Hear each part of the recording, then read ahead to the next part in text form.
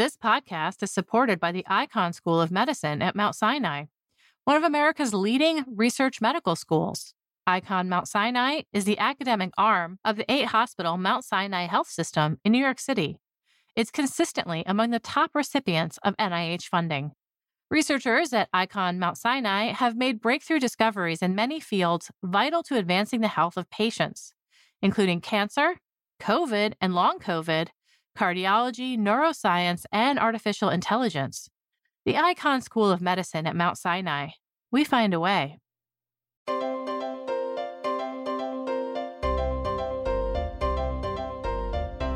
Welcome to the Science Podcast for June 21st, 2019. I'm Sarah Crespi. In this week's show, we start with online news editor David Grimm. He talks with Megan Cantwell about what puppy dog eyes and decrepit spines mean about the history of dog domestication. And I talk with Michelle Marichal about a global study of honesty that used 17,000 lost wallets. I'm Megan Cantwell, and I'm here with David Grimm, online news editor, Science, to talk about two stories he wrote this week on dog domestication. Thanks for joining me, Dave. Thanks, Megan. So let's start with the origins of puppy dog eyes. When we say puppy dog eyes, these are kind of these big, sad eyes that dogs give us. Kind of makes you want to either hug your dog or give your dog a treat. It's a very expressive face. And the question is, how did dogs develop this face? We don't really see this very much in wolves, and so it must be something particular to dogs. Why are some dogs able to make these innocent-looking faces? What researchers did in this new study, it's a little bit morbid, but they took the remains of a few wolves and a few dogs, and they dissected their face. And they were looking for a couple of muscles. One of them actually raises the eyebrows, and the other one widens the eyes. And when they work together, they sort of create these big, sad puppy dog eyes. And what they found was that these muscles were very well developed in dogs, but they were either not very well developed at all or completely absent in wolves. And so that helps explain why dogs were able to do this and wolves aren't. And in fact, in an additional experiment, the researchers had strangers approach a variety of wolves, tame wolves and dogs, and they found that the dogs produced this puppy dog eyes, which scientifically is known as the AU101 movement. So probably a little easier to call it puppy dog eyes, but the dogs produced it about 5 times more frequently and significantly more intensely than the wolves did. Are these common in almost all modern dogs, or do some still not have this ability to make these puppy dog eyes? And that was really interesting because all the dogs they looked at, they all had these very well-developed muscles, except for the Siberian Husky. And what's interesting about the Siberian Husky is this is thought to be a very ancient breed. And so all this gets back to the idea that this is something that probably evolved sometime during dog domestication. There's this idea that we were first attracted to dogs or puppies and kittens in the first place is because their faces kind of remind us when they have these big eyes and these kind of rounded faces, they kind of remind us of human infants. And so the dogs that were more able to make these sort of this big sad eye look were probably much more favored in early dog history. Humans were maybe much more likely to take care of them, to want to keep them around. And those dogs made more puppies. And that helped this ability really spread throughout the population of dogs, which is why it's so common today. In essence, we really had an important hand in the evolution of puppy dog eyes. Yeah, so humans have been taking care of dogs for quite some time. Right. And now moving on to another early domestication story you had was that many researchers thought that these early canines were actually used by humans as kind of work dogs to transport these large loads of materials or whatever. What evidence did they base this off of? We don't know exactly when dogs were domesticated, but we think we know it was more than 15,000 years ago. And this was a time where people they hadn't settled down. Our ancestors were not living on farms or really in villages. They were very nomadic, traveling from place to place. And so the idea is if they had dogs at this time, these wouldn't have been pets probably. These would have been working animals, and they probably would have helped us hunt. They were kind of like the workhorses of their day. We maybe loaded cargo on their backs, or they helped us pull sleds that had either us or just a bunch of materials, help us get from place to place. And as you said, they thought the evidence for this was, if you look at some of these ancient dog skeletons, you see this condition known as spondylosis deformans. And basically, this is extra bone growth. Sometimes it's just extra spurs on vertebrae. Sometimes it's these big scoop-like structures. And actually, if you actually go to the story on the site, you can see a picture of what this looks like. And they just sort of made this assumption, well, these dogs had these kind of defects in their spine. This is great evidence that they indeed were helping us pull cargo because pulling cargo must have somehow messed up their spines. What initially brought them to this link between this overgrowth on the spine and being used to pull large loads? They see this in cattle, and they also see it in sled dogs. And in cattle that have been pulling things, and in sled dogs, we know they pull sleds. So the idea was, well, that's the evidence. And it's been sort of this idea that's been perpetuated in the scientific literature for decades, but nobody had actually gone back and looked to see, well, does this actually have a one-to-one correlation? Do dogs that pull sleds actually have this? And do dogs that don't pull sleds not have this? And that's what was done in this new study. Right. So could you talk about how that new study delved into whether these dogs were really carrying heavy loads and that's why there was a deformation on the spine? Yeah, so researchers looked at a few hundred samples. Some of these were from modern dogs, some of them had just been pet dogs. Some of them were dogs that had pulled sleds. They were sled dogs. And they looked at wolves too, wolves that had lived in captivity and wild wolves. And these were all museum specimens. And what they found was that there was absolutely no correlation, that a lot of dogs had this spinal condition, regardless of whether or not they pulled sleds. They also saw this condition a lot in wolves. And we know wolves are not pulling sleds for us. So the only correlation they really saw was that the older the animal got, and this held true in both dogs and wolves, the more common the condition was. And by 9 years old, almost every dog and wolf they looked at had this condition. So really, they think it's just a condition of the natural wear and tear of getting older. It really has nothing to do with pulling sleds. So were the samples they looked at only ancient dogs or modern dogs as well? They actually only looked at modern dogs. Okay. And so what really want to see is, if we're only seeing this in modern dogs that pull sleds, that's going to be further evidence that it's tied to sled pulling. But they basically saw it in all dogs. And again, the older the dog was, the more they had this condition, regardless of whether or not they were pulling sleds. So it really kind of debunked this idea that this can tell us anything about whether ancient dogs were pulling sleds or hauling other types of cargo for us. So what could this tell us about the early history of dog domestication? Well, the fact that it was only seen in older dogs, and we do see it in dogs, in ancient dogs, suggests that these ancient dogs we're looking at were old dogs. And that's really significant because in order for a dog to live more than a few years, somebody has to take care of it. Somebody has to be feeding it, sheltering it, and if it gets getting injured, taking care of it. And so what this does suggest is that a lot of these ancient dogs were cared for by people. And again, this is something we suspected.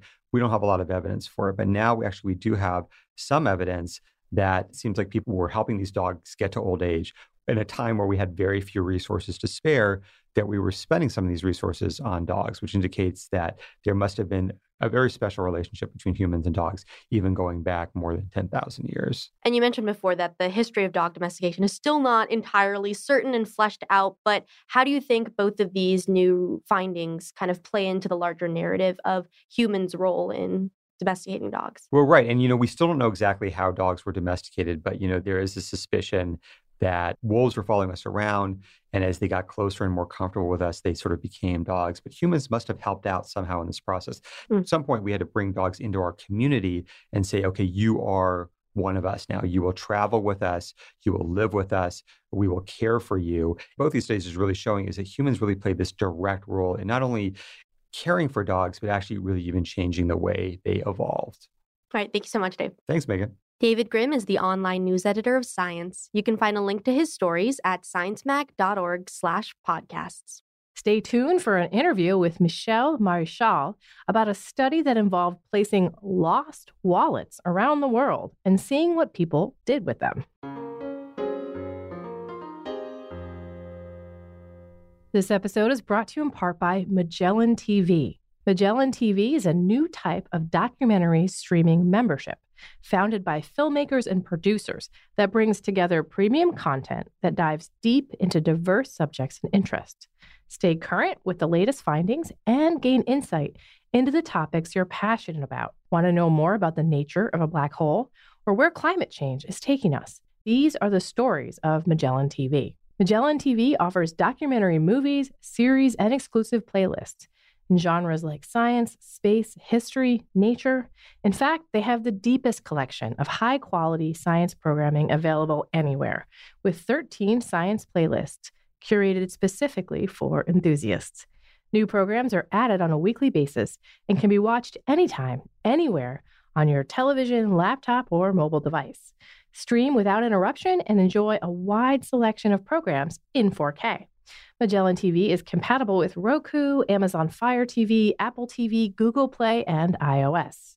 Start your exclusive 2-month free trial today at MagellanTV.com/Science Magazine. That's MagellanTV.com/Science Magazine.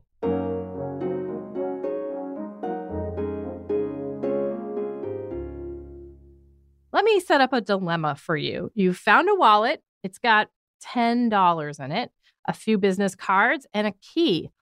What do? Do you find the owner? What if the wallet had $90 in it?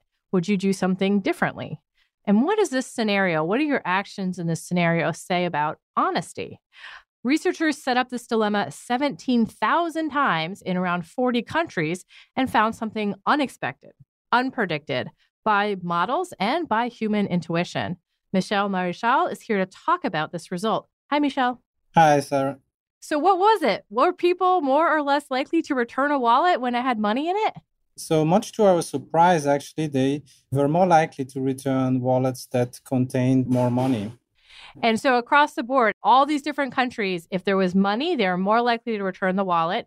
And then if there was even more money, so $10 versus $90, you saw an even larger percentage of people returning it. Yes, that's right. Yeah. What factors did you find were most important when people were making a decision to return a wallet? So our results suggest that it's a combination of altruism, so people caring about the owner of the wallet, and what we call theft aversion, so an aversion to seeing oneself as a thief.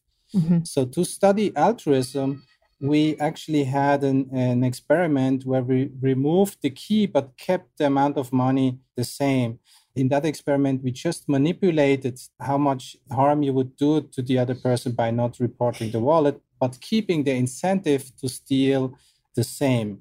And we found that reporting rates dropped quite a bit, suggesting that people actually care about the other person. Mm-hmm. What is important to note, however, is that it's difficult to explain our results with altruism alone.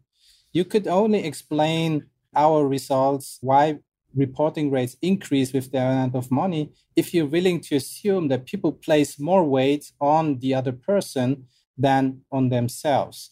This stands in contrast to what we typically find in experiments on prosocial behavior.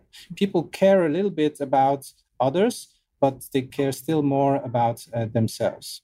And this is where the survey work comes in, where you ask people how they would feel about themselves if they had a wallet with more or less money in it. Yes, we need another motive than just altruism. And we believe that theft aversion can explain our results. To study theft aversion, we conducted survey experiments with nationally representative samples in the US, UK, and Poland. And we asked the participants how much it would feel like stealing if they do not report a wallet in the situation we created in the field experiment. Mm-hmm. And the results suggest that the more money is in a wallet, the more they think it feels like stealing if they would not report the wallet. If you would not report a wallet without money, you're just a lazy person. But if a wallet contains money, it would feel like stealing because you actually are gaining something from not returning the wallet. Right. Well, how did these wallets get out into the world? This started in 2013. I had one of my students who spent an exchange term in Finland. We seized the opportunity at that time and asked him to turn in lost wallets at the counter of various public and private institutions. So he was acting as a tourist and mentioned he found the wallet outside around the corner and asked the employees to take care of it, of these different institutions. Like a bank or a post office or a hotel. Exactly, yeah. Why did you turn them into institutions instead of, say, leaving it on the street and watching someone pick it up? So the big advantage is we have more control over the situation, and in particular, who takes part in our study than if we would just drop it on the street. So you can imagine that if you drop a wallet on the street, it very much depends on how many people are walking by, whether it's a rainy day, whether it's a sunny day, and so on. We can get rid of many of those nuisances, and we also collected a lot of information about the situation, so we can really see, does it matter whether there were other people standing around or not, and so on. There's a lot of wallets spread all over the globe. How were you able to keep track of them?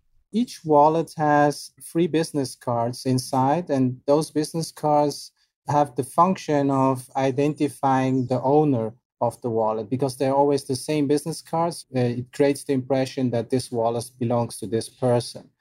Each set of these business cards had a name, an email address, and to that email address, there was also a number attached. And this number and name combination was unique for every location where we turned in the wallets. So then we were able to trace back every response we got to the place where we actually turned in the wallets. The person who found the wallet could enter the email address and then get a response back that says, "We don't need it. You're fine. Thank you for letting us know," that kind of thing. It was game over. You knew they wanted to return it, and they then just, kept the money? Exactly. So the owner contacted them automatically and said that he just left town and that the content is not so important to him and that could just keep it or donate it to charity. Very interesting. In those cases where we actually picked it up, it was like 98% of the amount of money was in the wallet. So suggesting that it's a good indication for people returning actually the money. Almost across the board, there's a difference. There's the likelihood of returning an empty wallet and then a much higher likelihood of returning a wallet with money. The relationship is continued from country to country. But do you have enough statistical power to say something about the bottom third and the top third with respect to they're more likely to be returned in this country and not less likely to be returned in this country? Yes, there are significant differences across countries. We also did some exploratory analysis to find out what factors actually can explain these differences. So one obvious candidate is a country's gross domestic product, so a country's economic development. There is actually a strong relationship between the reporting rate and the country's economic development. But the problem is this is mainly correlational. So you can interpret it in 2 different ways. So one could be, for example, that when people are more honest, then it's easier to make business and therefore those countries flourish economically. Or you could also think of it that people become more honest or behave more honestly when economic times are favorable. This was an unexpected result. If you look at the kinds of models used to predict this behavior in the past, if you just ask people what they think will happen, both of those expectations were violated by this study. Why do you think that happened? Why do you think that this was not predicted? In one of the studies, we asked a sample of Americans to predict the result, and we actually also incentivized them to guess as accurate as possible. And we find that they predict the opposite result. We added also a couple of questions to understand the motivations, so what they think, how important different motivations are. And what this suggests is that people have a rather cynical or pessimistic view of others, in a sense that they think they place too much weight on self-interest rather than moral motives like this aspect of theft aversion, for example. So this is an uplifting story. We should be less cynical. We should be less cynical about our fellow humans. Yes, exactly. And this misprediction, we also found it in a sample of experts. So people who are used to think about incentives in a large part of their jobs, namely economists. So we invited top 5% academic economists to predict the result. And we find again, even though they were a bit better than the average person, but they also predicted that the response rates would go down with larger amounts of money. Mm-hmm. What made you decide to study honesty? Why is this an important thing to take on scientifically? I started together with my co-author, longtime co-author Alan Cohn, I started an entire research agenda on the determinants and consequences of honest behavior.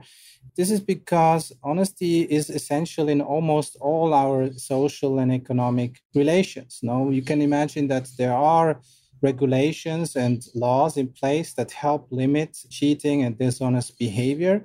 However, honest behavior is in many situations difficult or impossible to monitor or enforce.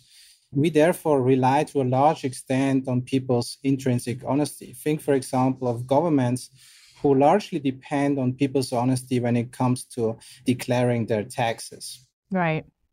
So you see honesty as something that can be detected and then maybe influenced? Yes, so there are simple experiments we can use, for example, in the laboratory to study honest behavior. And our paradigm is now one that allows you to study honesty in a field setting. So we can look at what are the determinants of honest behavior, or how can we make people more or less, or what factors make people more or less behave more or less dishonest. Huh. Well, how do you build on this? What needs to be updated, or how are you going to think differently about this question of honesty going forward now that you have this data? I think it tells us that practitioners and also policymakers should be encouraged to adopt a broader view of human behavior when you design incentive structures. Mm-hmm. Especially, there may be opportunities to promote honest behavior by making people, for example, more aware of the negative impact their behavior can have, so tapping on their altruism part. Or they could make it more difficult for people to persuade themselves that they are honest people when doing something wrong. Right. So that would then tap into the theft aversion part. Okay, Michel, thank you so much for talking with me. Thank you. Michel Maréchal is a professor of economics at the Department of Economics in the University of Zurich. You can find a link to his paper at sciencemag.org/podcast. And that concludes this edition of the Science Podcast. If you have any comments or suggestions for the show, write to us at sciencepodcast@aaas.org. You can subscribe to the show on iTunes, Stitcher, many other places, or you can listen on the Science website. That's sciencemag.org/podcast. There you'll find links to the research and news discussed in the episode. To place an ad on the podcast, contact midroll.com. The show was produced by Sarah Crespi and Megan Cantwell and edited by Podigy. Jeffrey Cook composed the music. On behalf of Science Magazine and its publisher, AAAS, thanks for joining us.